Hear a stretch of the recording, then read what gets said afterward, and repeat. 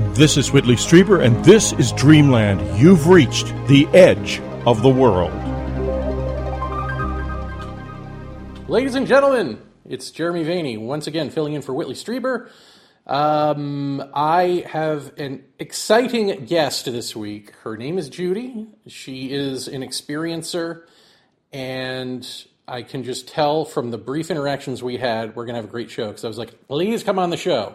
And she said yes, which is like, when does that ever happen? So, Judy, thank you for doing this. I can't wait to get into all of this craziness with you, high strangeness life of yours. But first of all, just thanks for doing this. I appreciate it. Oh, you're welcome, Jeremy. I'm happy to do it. It's going to be fun. Thank you for asking. So the reason that you intrigue me is that you're another case of what seems to me like, on paper, what you have described so far as your experiences seem one way, but your takeaway from them goes another, and it seems incongruous, but maybe it isn't. So first, why don't we get into your experiences? What are they? What would you consider them to be, and when did they start? I've had all kinds of different experiences, from paranormal, seeing ghosts, to the alien thing, which really didn't start. I wasn't really aware of it starting until 1995 when my husband and I were visiting Maui. That was kind of like the first time the alien thing came along. So I guess you were kind of intimating that these things are incongruous. I see it as on a continuum: paranormal, extraordinary experiences. They're all kind of along the same line for me. I've had sleep paralysis kind of things happening to me since I was a small child. I would feel buzzing around my lips, mostly in my face. And when I was young, I would have positive experiences. I would have dreams where I was flying or swimming underwater, and breathing. And I found that very enjoyable as a child.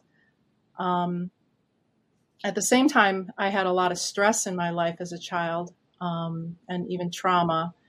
And I don't know, I kind of lost the thread of your question. Well, you want to know what my experiences are? Yeah, I'd like to know what your experiences are. Specifically, let's go with the so-called alien abduction experiences. Because what I find incongruous, am I even pronouncing that correctly, is not that you've had variety of experiences, but that your so-called alien experiences sound quote-unquote typical, but I feel like your takeaway from all of this doesn't match that. Like it's almost as if you don't believe the narrative that you're living through, or that the narrative you're living through is producing a different outcome in you than you would expect. So, like, for instance, when I read books about, even the old Bud Hopkins hypnosis books, right, where he would retrieve what he tries to pigeonhole as little alien doctors doing little alien doctor things, usually malevolent or at least, don't care about you. It seems like almost to a person, their personal outcome is that they cherish nature more. Like, those two things don't go together. And yet it happens time and time again. And then his answer to that is like, something along the lines of like, well, of course they would want you to believe that. You know what I mean? Like, there's always like some other nefarious reason why you have benefited from this malevolent interaction. And so I'm just wondering, it sounds similar to you in a way. But if I'm wrong, we'll find that out. So I think... Go ahead. Yeah, I think side by side, what happened, I'm not sure I even related one to the other until I actually started responding to you when I listened to your podcast. But I do think that I was really set on a spiritual path after what happened in Maui. And what happened in Maui really kind of started with me waking in the middle of the night, opening my eyes, and I'm awake. I opened my eyes and there was a gray right here. And I wasn't one who really read about these things or really, I mean, I know it's in the culture. I acknowledge that, but I wasn't really interested in that kind of thing. And in my mind, I thought it was a god of the island who was upset with me for getting a piece of pumice stone down at the beach in the morning that I was going to bring home to my little boy who was waiting for me on mainland. And so I took it that morning. I took it down to the beach where I'd found it the day before. And I knelt in the sand and I put it back. And I said, please forgive my ignorance. I didn't know what I was doing was wrong. I know that now. I'm returning that which was not mine. Please forgive me. It was just a little prayer said in all sincerity. And then that night I had a dream. Don't go anywhere, Dreamlanders. We're coming right back. Have you ever read Communion? Or have you never read Communion? It's out in a new edition. Very powerful, a subtly new cover that reflects the fact that the visitors are now looking back at us because they truly are. You can get it from the unknowncountry.com store as a Kindle, as a beautiful, sumptuous paperback, or as an unabridged audiobook read by me. It's the first time in the whole life of Communion that it has been read in full in audio format, and believe you me, I felt that reading. I put my life, my memories into it, and I trust you can hear it in the voice. I sure felt it while I was reading. So get Communion, listen to it, read it. Communion is of central importance to all of our lives. This is a brief excerpt from an interview with two contactees who had an 11-day close encounter experience and are now willing to speak about it, really for the first time. To hear their whole interview and many others, subscribe to unknowncountry.com. Here's the excerpt. Did you see the man's face? Yes, actually that one is very clear to me. It was kind of longish, and he didn't look completely human, but because he had very, very thin hair, almost non-existent, but he was young. I believe that it was kind of blonde, and he was very tall, like at least 6 feet, and he was so thin that he looked kind of strange. And what happened then? Well, he wanted me to go with him, or to stay with him. He wanted me to stay with him on the ship. And I'd been married for 6 months, and I wasn't about to go running off to stay on the ship. Now, surely you want more. You must want more. And there is more. Not only this contactee interview, but many others, many of them just as extraordinary, on unknowncountry.com, plus everything else that we offer, my audiobooks, the meditations, the talks on the key, William Henry's wonderful Revelation show and its entire run, Anne Strieber's brilliant and magical mysterious powers, and so much more. Hours and hours of listening pleasure.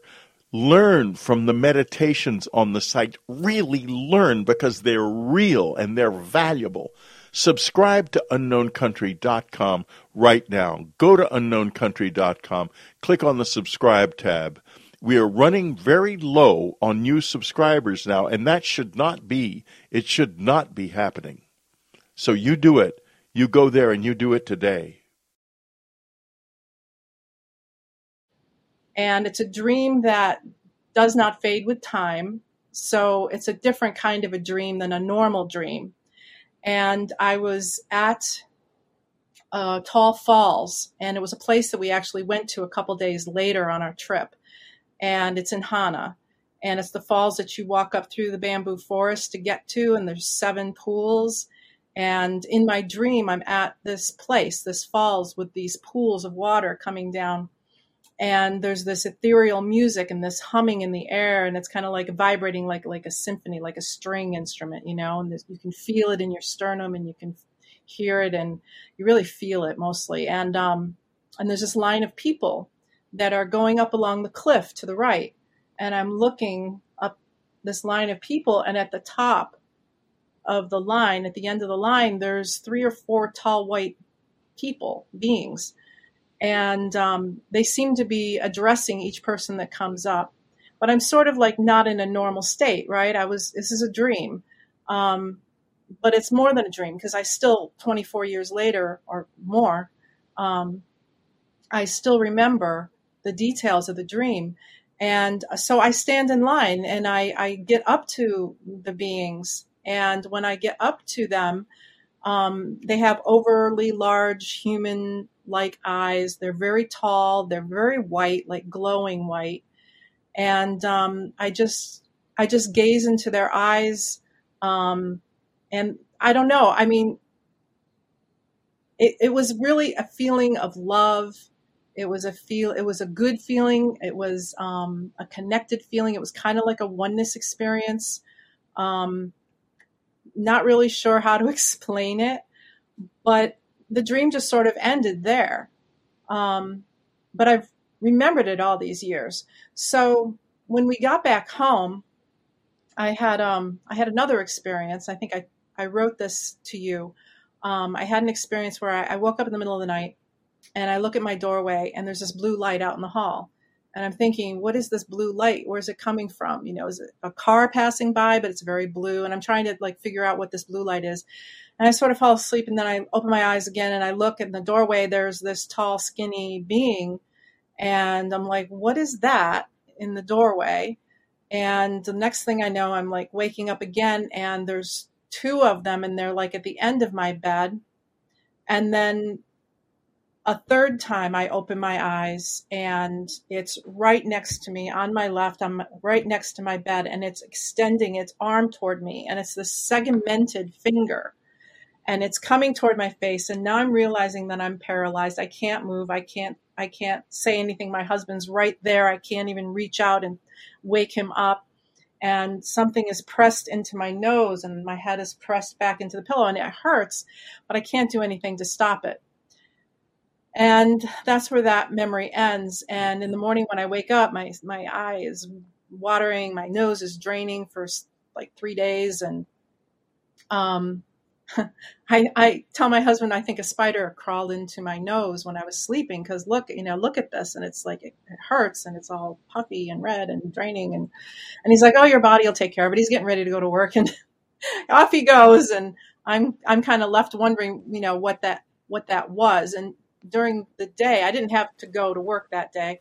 And during the day, I remembered in pieces, first a spider, but no, it wasn't a spider. It was an arm. It was a segmented arm. It was, and then I started like backwards getting the memories coming back, and I'm like, holy crap, what was that? So fast forward a year or two, and I've got TMJ issues, and I'm getting some films of that area, which happened to be sinus films. I was an X-ray tech. And I told his partner, because I'm in the viewing room with them when we get the films done, and things were still done on films back then. They're not digital. They weren't digital yet. And I'm like, to his partner, I'm like, it's right here. It's right here. And he puts up the film, and we're like, yeah, there it is. There's like a little grain of rice right there in your right maxillary sinus. And I'm like, oh my gosh, is this real? So that's kind of like when you the say first couple grain of experience. rice, was it an actual grain of rice? Did you have it examined?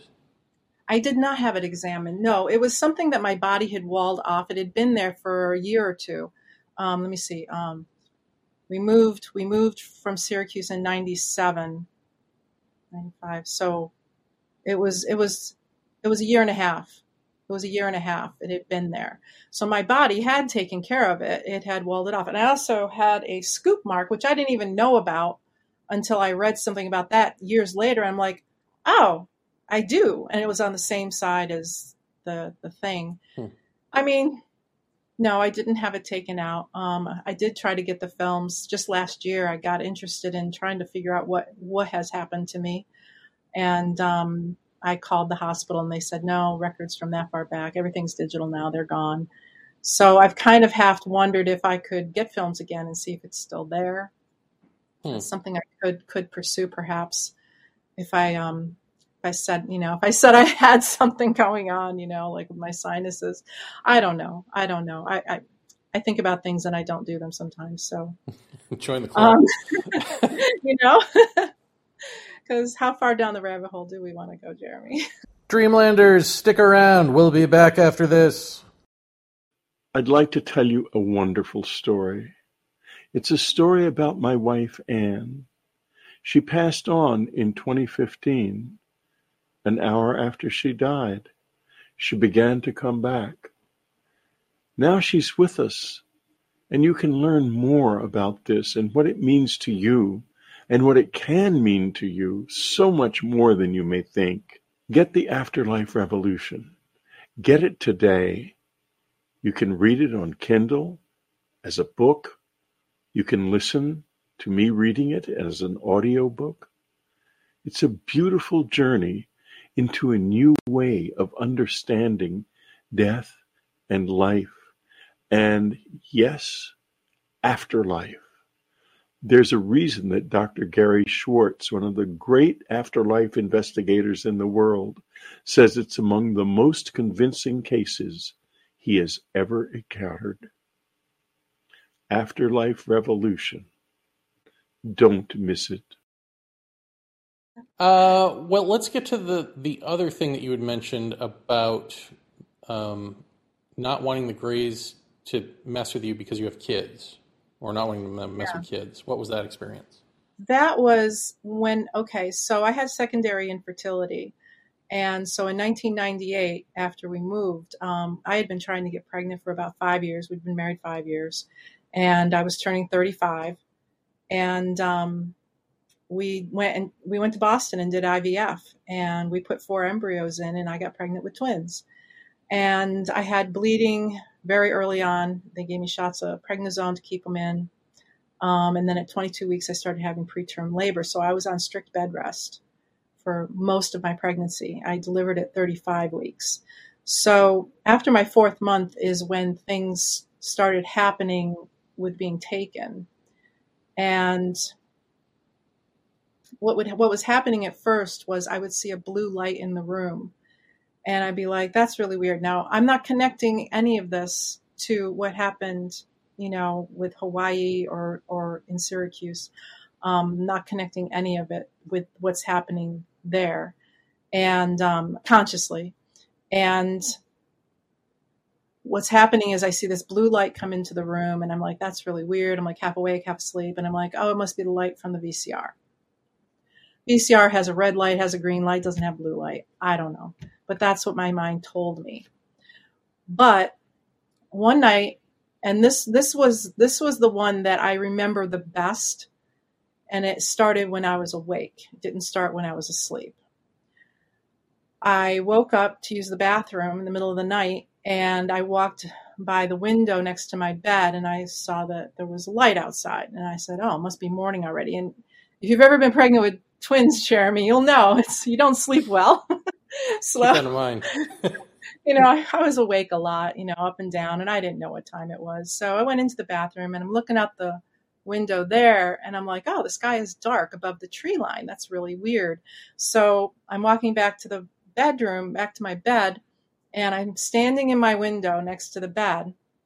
I'm looking into my backyard, and I see the locust tree. There was a tall locust tree behind our sunroom in our backyard, and it's kind of like over there. And I'm looking at it, and the trunk of the tree is lit up with a bright white, bluish white light. And I follow it, and I look up into the canopy of the tree, and there's swirling like this, and it's yellow, and it's orange, it's green, and it's blue, and it's white, and it's just swirling colors. And I'm just standing there thinking, what is this? what is this? And I'm not thinking spaceship. I'm not thinking aliens, nothing. I'm not thinking anything like that. May sound unbelievable, but I wasn't. And then I start feeling the buzzing in my lips and my face and my body. And the next thing I know, I'm kind of like shifting consciousness. I'm no longer standing in my bedroom. And the next thing I know, I am going up this column of light. Click. It's like a click and a click and a click. So click, I'm not in my bedroom. I'm in this column of light. Click again. I'm walking in this curved silver hallway and I know there's like two beings on either side of me on my shoulders, like right here, but I don't turn and look at them because I don't think I'm supposed to look at them. I don't know why I think that, but I don't. And I'm kind of like, my eyes are kind of like, we're walking along this hallway and I'm kind of like looking to my right because there's nothing on my left. It's all just silver.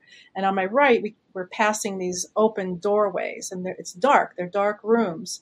And I kind of glance into one or two of them and I can see that there's like a countertop along one wall and there's like a blue light that's like glowing along the floor. And there's like a couple silver tables in there.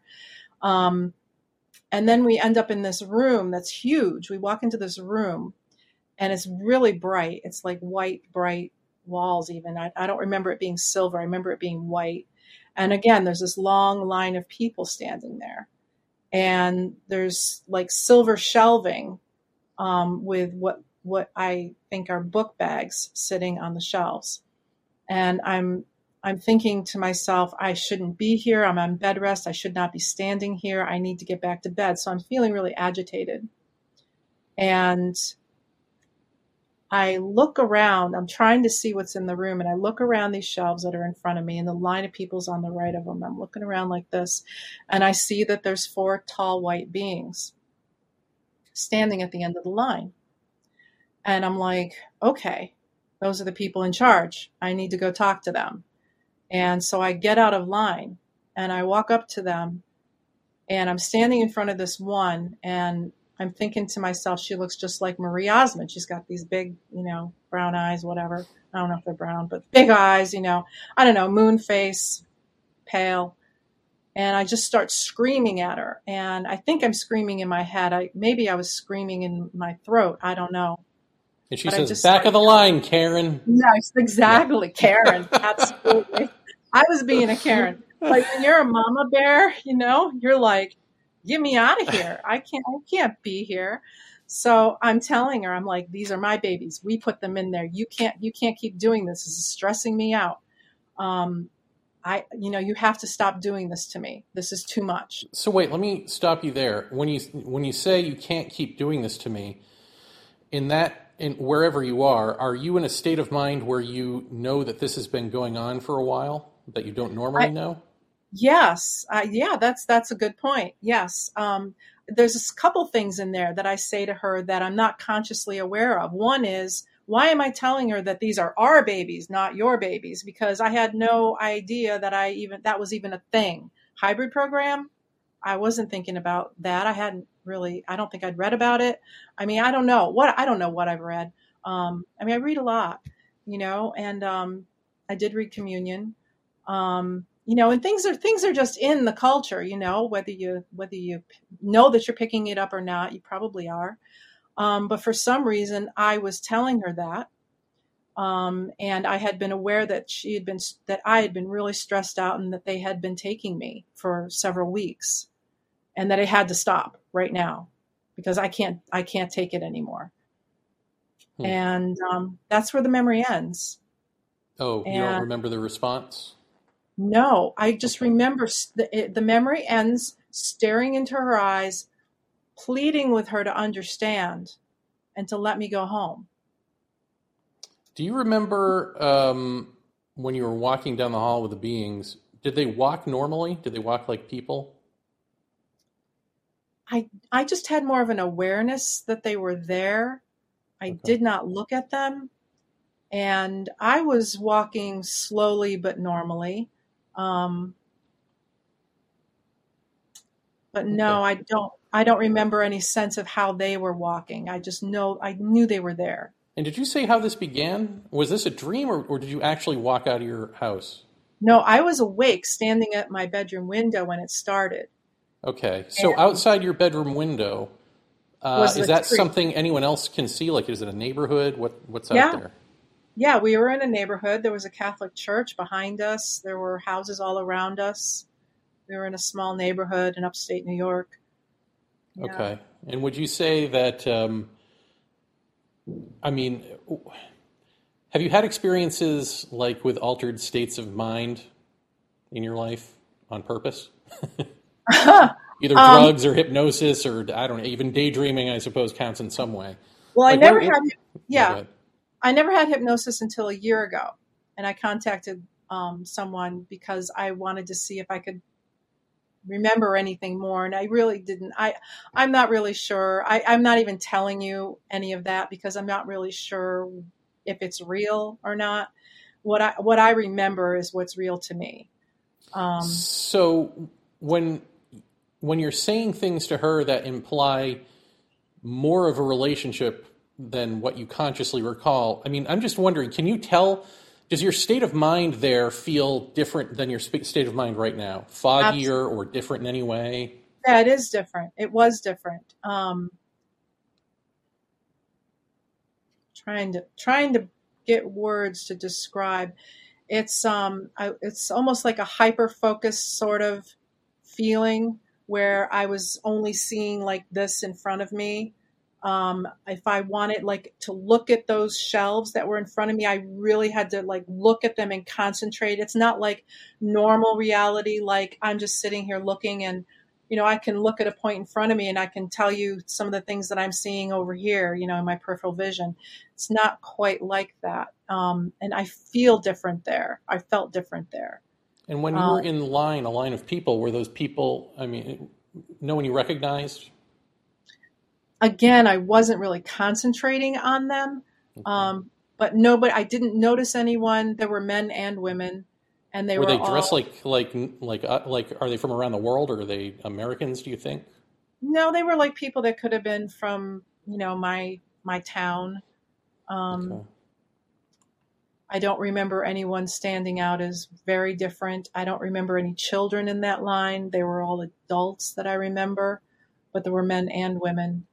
Um, So how does, because you'd mentioned sleep paralysis before, yeah. how does this state of mind versus sleep paralysis versus normal, like what can you tell the difference Yeah, between those three things or articulate it? I think so. Okay, so when I have had experiences of sleep paralysis, my mind feels sharp. I feel totally awake and conscious, but I'm unable to access my body. I can't. I can't move my body. I can't open my eyes. What I used to do because things would happen after. Okay, so when I was 21, I had one particular experience where my house had just been broken into the night before, and the police had just left that the next day when I made the report. And I went upstairs and laid down on my bed. And as I'm just resting, all of a sudden, I just close my eyes, and all of a sudden, I feel like I'm being pulled out of my body from my chest, and I'm going into like I see stars rushing past me.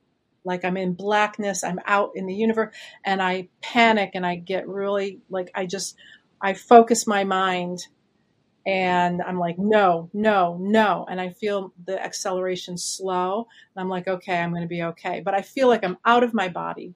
And that started with a paralysis situation. And, I tried to shake my head side to side. That was one of the tricks I would try to do to get out of that state, that paralysis state. And sometimes it would work and sometimes it wouldn't. And I would just pass out and I don't know what would happen. Or I'd be taken. And when I was taken, I had to focus my mind really hard to get myself to come back to my body. And once I felt myself back on the bed, I leapt out of bed and I didn't go to sleep for hours after that. Hmm.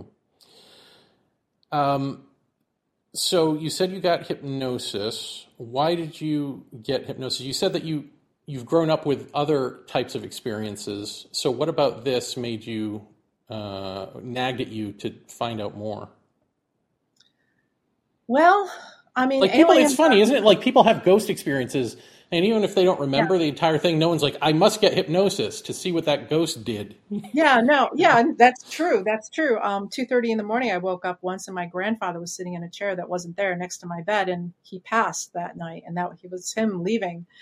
And I don't have a desire to do that. But the aliens aren't supposed to be real, all right? So if that's what I'm thinking that it was, I got to know more information, because that just does not make sense in the normal real world to me. Because I'm a science person, I'm educated, I'm not crazy. My mother had me tested, no, but it's just so anomalous, and it's different than other experiences that I'd had, and it was terrifying, and I had no control, and I wanted to know who they were, why they took me, and what they were doing with me. And supposedly other people have had these experiences, and why? What is it? It's a huge question in my mind. And, yeah. Last commercial break, folks. I promise. We're back after this. My new book, Them, has now been out since March of 2023. I would like to thank everyone for the wonderful reception, those who have read it, who have posted thoughtful reviews on Amazon, those who have listened. It's an important book for me, and also, over the months, it has become a very strange book, because if you listen to the Oversight Committee UAP hearings, you will hear David Grush saying things that almost sound like they were taken right out of the second part of Them. And I thought to myself, how did I do that? And the answer is, I have no idea. But the book is really very prophetic, and I think you should read it if you hadn't done so. And that's what this is all about. Read it, listen to it. It's really worth your time. Jacques Vallée certainly thought so. Mitch Horowitz thought so. Jeff Kripal thought so. Leslie Kean, Diana Pasulka, and all of the others who gave it blurbs thought so. And so do an awful lot of people who have reviewed it. So pick up a copy today. Go to Amazon and get a copy. Go to Audible and get the audiobook. Listen to them. Read them. It's a whole new vision of how we should think about the close encounter experience. And this is getting more and more important over time. More and more important. Them.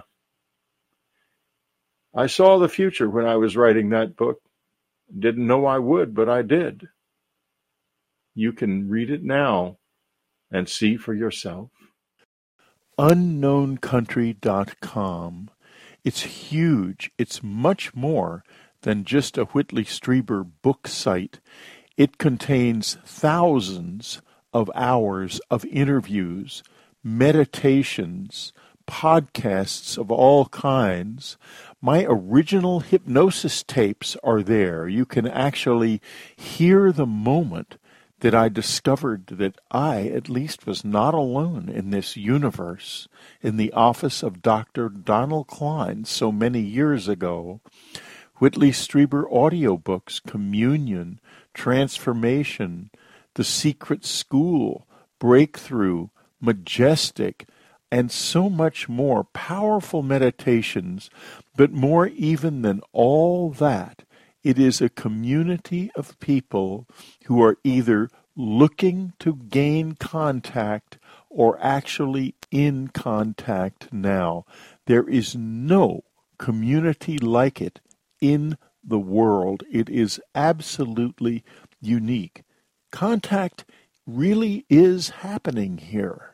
That's what these shows are all about. That's what my life and this website are about. It's real, and it can be of enormous benefit to us individually and to mankind, as long as we take our part and do it our way. This is what being a member of Unknown Country is about. So go to UnknownCountry.com and subscribe today. Join us and join, very frankly, the future. And I guess the other sort of just filling out the architecture of this, when you were in Maui, had you ever been to Maui before? No, that was my first and only visit. And when you were in Syracuse, what was going on in your life at that point? I was working at the hospital. I was working in the ER. I was an X-ray technician. I was newly married. I had a son from my first marriage. We just built a house and moved into it, and life was good. Life was good. So for any of the trickster theorists out there, let's review. In childhood, some traumatic stuff happened, and this paranormal stuff happened. And then we just heard about this, which is like, anytime, it just seems true 99% of the time of people I've ever interviewed or thought about my own experiences, is like any of the big sort of stuff happens at times of liminality, at times of change. You're changing a job, you're changing a house, you're getting married, you're getting divorced, you're losing a job, whatever it is, somebody dies. Like, I don't know what that is. Well, I wonder if it's, breaking up the normal constrictions of your quote unquote reality tunnel, sort of for a split second blasts you open to the greater ecology, and then something that can enter perception has an allowance to do that, can like come in now and be seen and go boogada boogada boo or whatever they're going to do. But it just seems like, this is typical pattern that isn't true if this is aliens. You know what I mean? Yeah, no, I had not made that connection because I really haven't talked to I haven't talked to anybody else. But I started going to Rochester a few months ago to a meetup group with experiencers, and so I have now met 2 different experiencers. So, I have not had the exposure like you have to other people that have had this experience to make these connections. I only know what's happened to me. And I have wondered if trauma, especially early childhood trauma, has had an opening effect. There's a quote that I love from Rumi that says, "The wound is the place where the light enters you." And what you were just saying about something breaking us out of our normal patterns, that we kind of get lulled to sleep in, perhaps. Something comes along, something jars us out of that, and it leaves a crack for something else to come in. And I think trauma can do that. Getting married, moving to a new house, and it's funny that this isn't like a prevalent, aspect of research, because it's not like anytime I say it to someone who hasn't heard of George Hansen's trickster theory, for instance, it's like what a revelation, or they want to struggle against it and go, no, that's not true. But we see it in movies all the time. Like every haunted house movie is about the new people who just moved in, right? It's always the new people who just moved in. We're always telling ourselves this, and yet we don't see it. It's like this weird fog of amnesia. In our own experience. Yeah. No, that's a really good point, and I want to give that more thought, because I had thought about trauma opening you up. And I think it does. I think trauma, like, if you think about, I think childhood trauma especially, because in childhood you're supposed to be protected, you know who the authority figures are, and they're, whoever they are for you, usually the parents, are like your protection. And if there's a point where they can't protect you or they're harming you or whatever it is, I think like the normal thing that you're supposed to form this shell of like, okay, this is how life works, can't form really, Right. And so, and that's, I think, part of what brings us out of like even being extensions of the world in terms of imagination, imaginary friends, and all of that sort of stuff. Like I feel like that kind of screws with that in a way. Yeah. No, I see that. And also it's protective, right? It's a coping mechanism. Yeah. What do you do when you're being physically abused and you don't want to be there? Where do you go? You go inside, you go somewhere else. in whatever way you can, and in extreme, terrifying situations, real. We're not talking aliens now. We're talking, people that are doing things to you. Where do you go? And I've asked myself that question many times because I really don't know where I went when certain things were being done to me. And there's a book by Lisa Miller. She's an MD, and she did some work in New York City with children, and she found her research showed that there is a protective value in children who have a sense of spirituality, not religion, but spirituality. And I think that may have been what protected me, was that I remember as early back as 3 years old. See, my mother left when I was about a year old, and my father moved back into the farm with his parents, and I had my cousins and my aunts and uncles, and it was a very, insular environment. But I remember when I was 3 and my grandparents, teaching me to say my prayers at night and told me that I could talk to God directly. I could just, God could be my best friend. Well, that really stuck with me, and I believed it wholly and full-heartedly. I believed that I could talk to God. God was always there. God would always understand. And even though my idea of God has changed over the years, from, the white-haired, long-bearded man that sits in the clouds to now what I believe is the animating energy that is in all things, and everything, every permutation in between. I was raised in a Presbyterian household. I converted to Judaism in my early 20s between 2 Jewish husbands. I've been a seeker, looking for a spiritual home. And, it's quite a tapestry when you look at all these different things that have happened in my life. But I know everybody has this kind of thing, all these different pieces to their lives. You have your spiritual life, you have your here and now life, you got to pay the bills, got to go to work life, and everything in between. Yeah. And I just want to be clear that, there's the skeptical or debunker sort of argument that I think can be true, but isn't 100% true, which is that alien abductions are a cover for abuse, especially, they say, sexual abuse as a child. And while I am certain that that's true in some percentage of cases, I don't think that's not what I'm saying. I think two things can happen. One, three if you include that, but the other two are that something reaches out to you in early childhood and tries to form a feedback loop with you. And if you happen to be abused, all the better, because you're more likely to remain with that instead of shutting it off and going, oh, that's just dreams, that's just childhood hallucinations or whatever. But then the other thing is, and I will now, as we're recording this, I haven't released the next episode of my solo show, so you probably haven't heard this yet. But right. I might have alluded to it on the first one, I don't remember. But that the universe itself creates sort of tulpas, like whatever you're seeking spiritually, you may just find. And it may either be the real deal, or it may be a thought construct of the universe pretending to be the real deal. And the way that you know the difference between the two is the thought construct tells you stuff, if it tells you anything at all, to further your evolution and your journey. And the other won't do that, will just be a wake-up call because it knows you need to wake up out of this, not go further into it, which I'll be getting into later. But I just wonder if, and even, the Buddhists have that saying, if you see Buddha on the road to enlightenment, kill him. Right. Because that's... Don't get attached to any...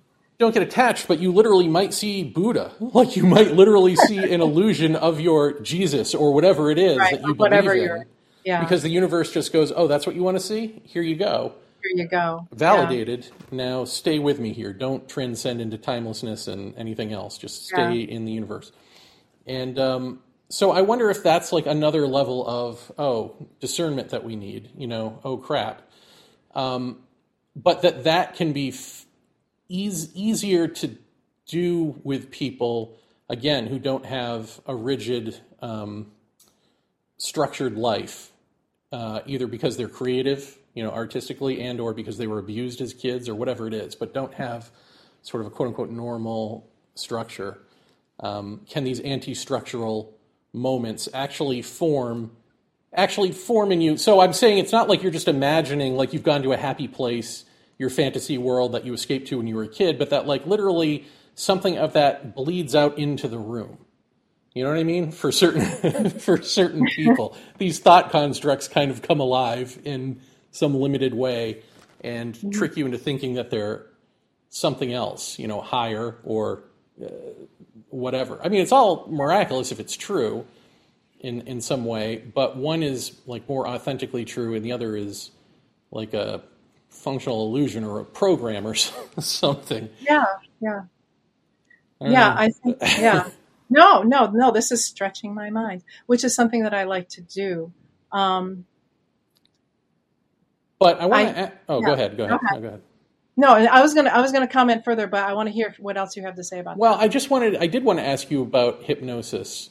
So, do you not want to talk to me about it because it's me and you know how I feel about hypnosis, or because you legit feel like it was not worth talking about?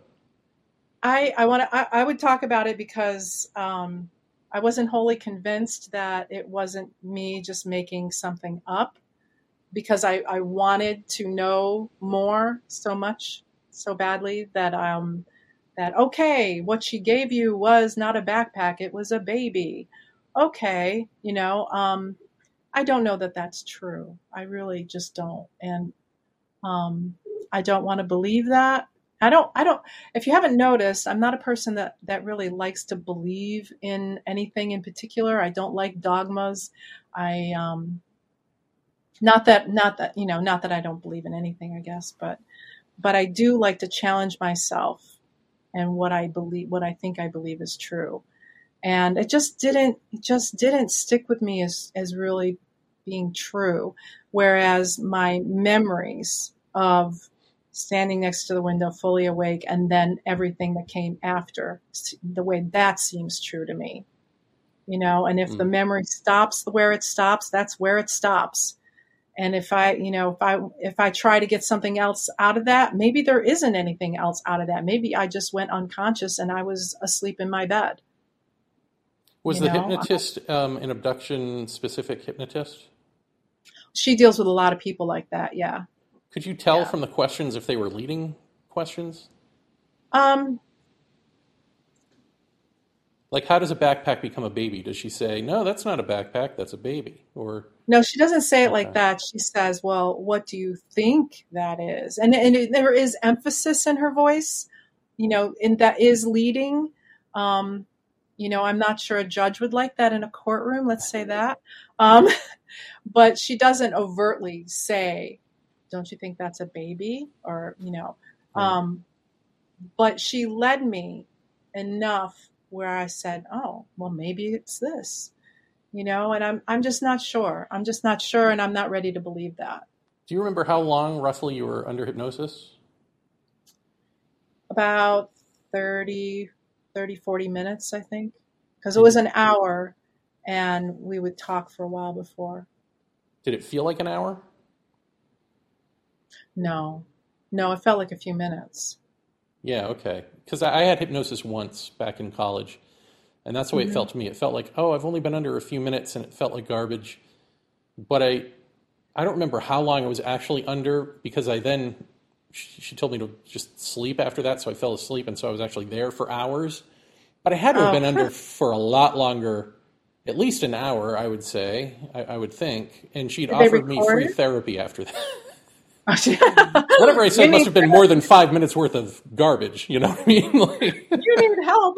But I don't remember. Like, I only have a memory of like maybe the beginning of it. And I wondered if I was like suggested not to remember or something.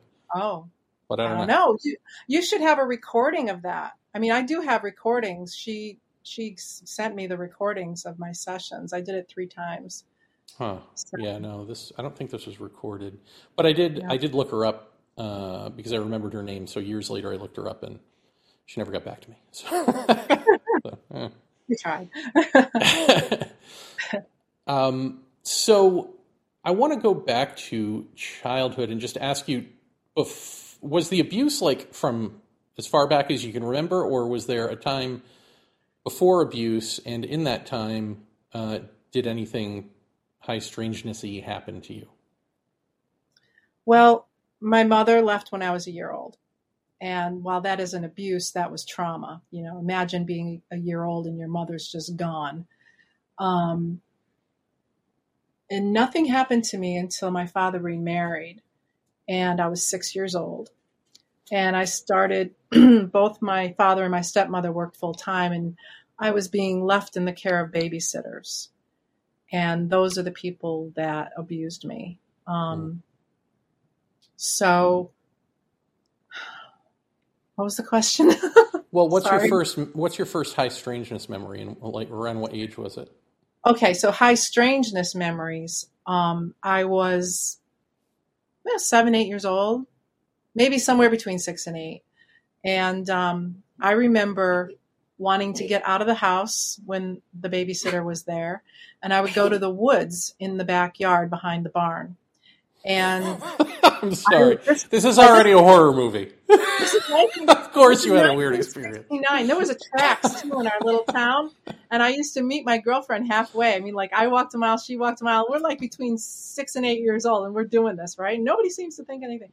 Yeah, so I was 6 in '69.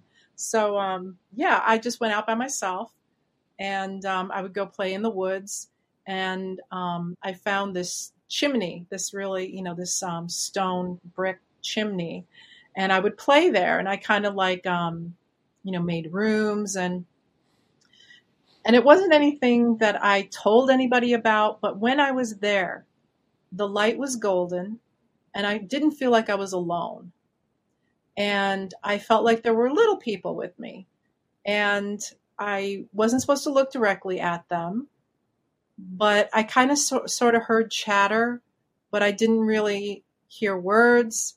It was just kind of this amorphous sort of thing. And it only happened a few times when I went out there. But that was the only like paranormal thing, aside from the sleep paralysis and the dreams of swimming underwater and breathing and flying. And those were in dream state. That was, falling asleep, sleep paralysis, can't move, can't wake up, falling asleep, and then having a dream of that. So that's that first thing, did that stick with you? Like, is that something as you got older that you thought about a lot?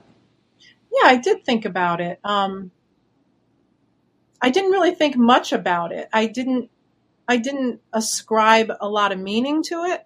It was just kind of like, that was a good time. That was, I felt, I'm sorry, I have this dog. That's all right. That's bothering me. It was just, it was a happy time, and you could say that I was missing my cousins and playing on the farm, and, it could have been a projection of my own mind. It may not have been anything outside of myself. It might have just been me, not wanting to be alone. I was an only child for 10 and a half years till my half-brother was born. It could have been just me, so I never really, I didn't even write about it either.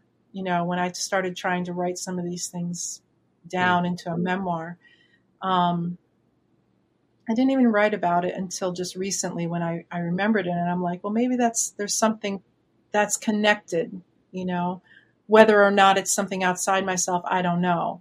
But it seems to speak to this inner world that I have, And these are not things that you talk to anyone about, really? Like when I was like 3 years old or whatever, and I saw a parade that didn't exist. That's a story that I told off and on throughout my life because it just seemed like an interesting artifact, right? Like, just seemed like the point. But So it stuck with me that way because I would retell it. But you never really talked to people about your experiences? Oh, okay. So you never really talked to people? Remember, I was abused and I was picked on, and I was an only child. And so I didn't really come out and say a lot of things to people because I was very fearful of being judged. My stepmother was highly critical of me, and I was always getting in trouble for things I didn't even realize I was doing wrong. And so I kept myself very small when I was growing up. My one friend, I did have one friend that I may have confided that thing in, but I never talked to her about it as we got older. So I don't know if I did for sure. Okay. But I did tell them a lot of things. So, but no, it wasn't like that. Like I would come out and just say, because I wasn't really a normal child. I was very, very traumatized as a child. I'm trying to get a sense of how else you would be processing this. So you would keep these things in. Would the paranormal things be as, well, I don't know if traumatic is the right word, but as impressive upon your psyche, let's say, as the abuse? Like, would you be obsessively thinking about it at any point in your younger life, or was it just something that's just kind of there? I do remember thinking of looking forward to going to sleep in case one of those dreams happened again. I do remember thinking that when I was little, thinking, oh, maybe I'll have one of those dreams again. But like my dad, when he had paranormal things happen to him, he said it's nothing that he could control or ask to happen. These things just happened. He would see things, he would know things about people. And he just said he had no control over it. And that's kind of how it was for me. I really had no control over the paralysis or the dreams. And if I sensed things around me when I was little, it was, it wasn't anything that I thought of in my mind that I was consciously conjuring or even thinking that much about when it wasn't happening. Okay. All right, that will wrap it up for this week's Dreamland. My thanks again to Judy for doing this. My thanks to all of you for listening. Please do consider going to unknowncountry.com and subscribing. You'll get the rest of this show commercial-free, all the Dreamlands Forever commercial-free, all of the Experience show that I used to do, commercial-free. Everything's commercial-free. And there's a ton of it. So go. Go now. unknowncountry.com. If not, I will see you again next month, and Whitley will be back next week. Take care, everyone. You've been listening to Dreamland. Be sure to tune in again next week. Dreamland is brought to you by unknowncountry.com and its family of subscribers. Our theme music is The O of Pleasure by Ray Lynch. Unknown Country was founded by Ann Strieber. Our news editor is Matthew Frizzell. Our coordinator is Amy Safrankova. Whitley Strieber is your Dreamland host, and I'm your announcer, Ted Alexander.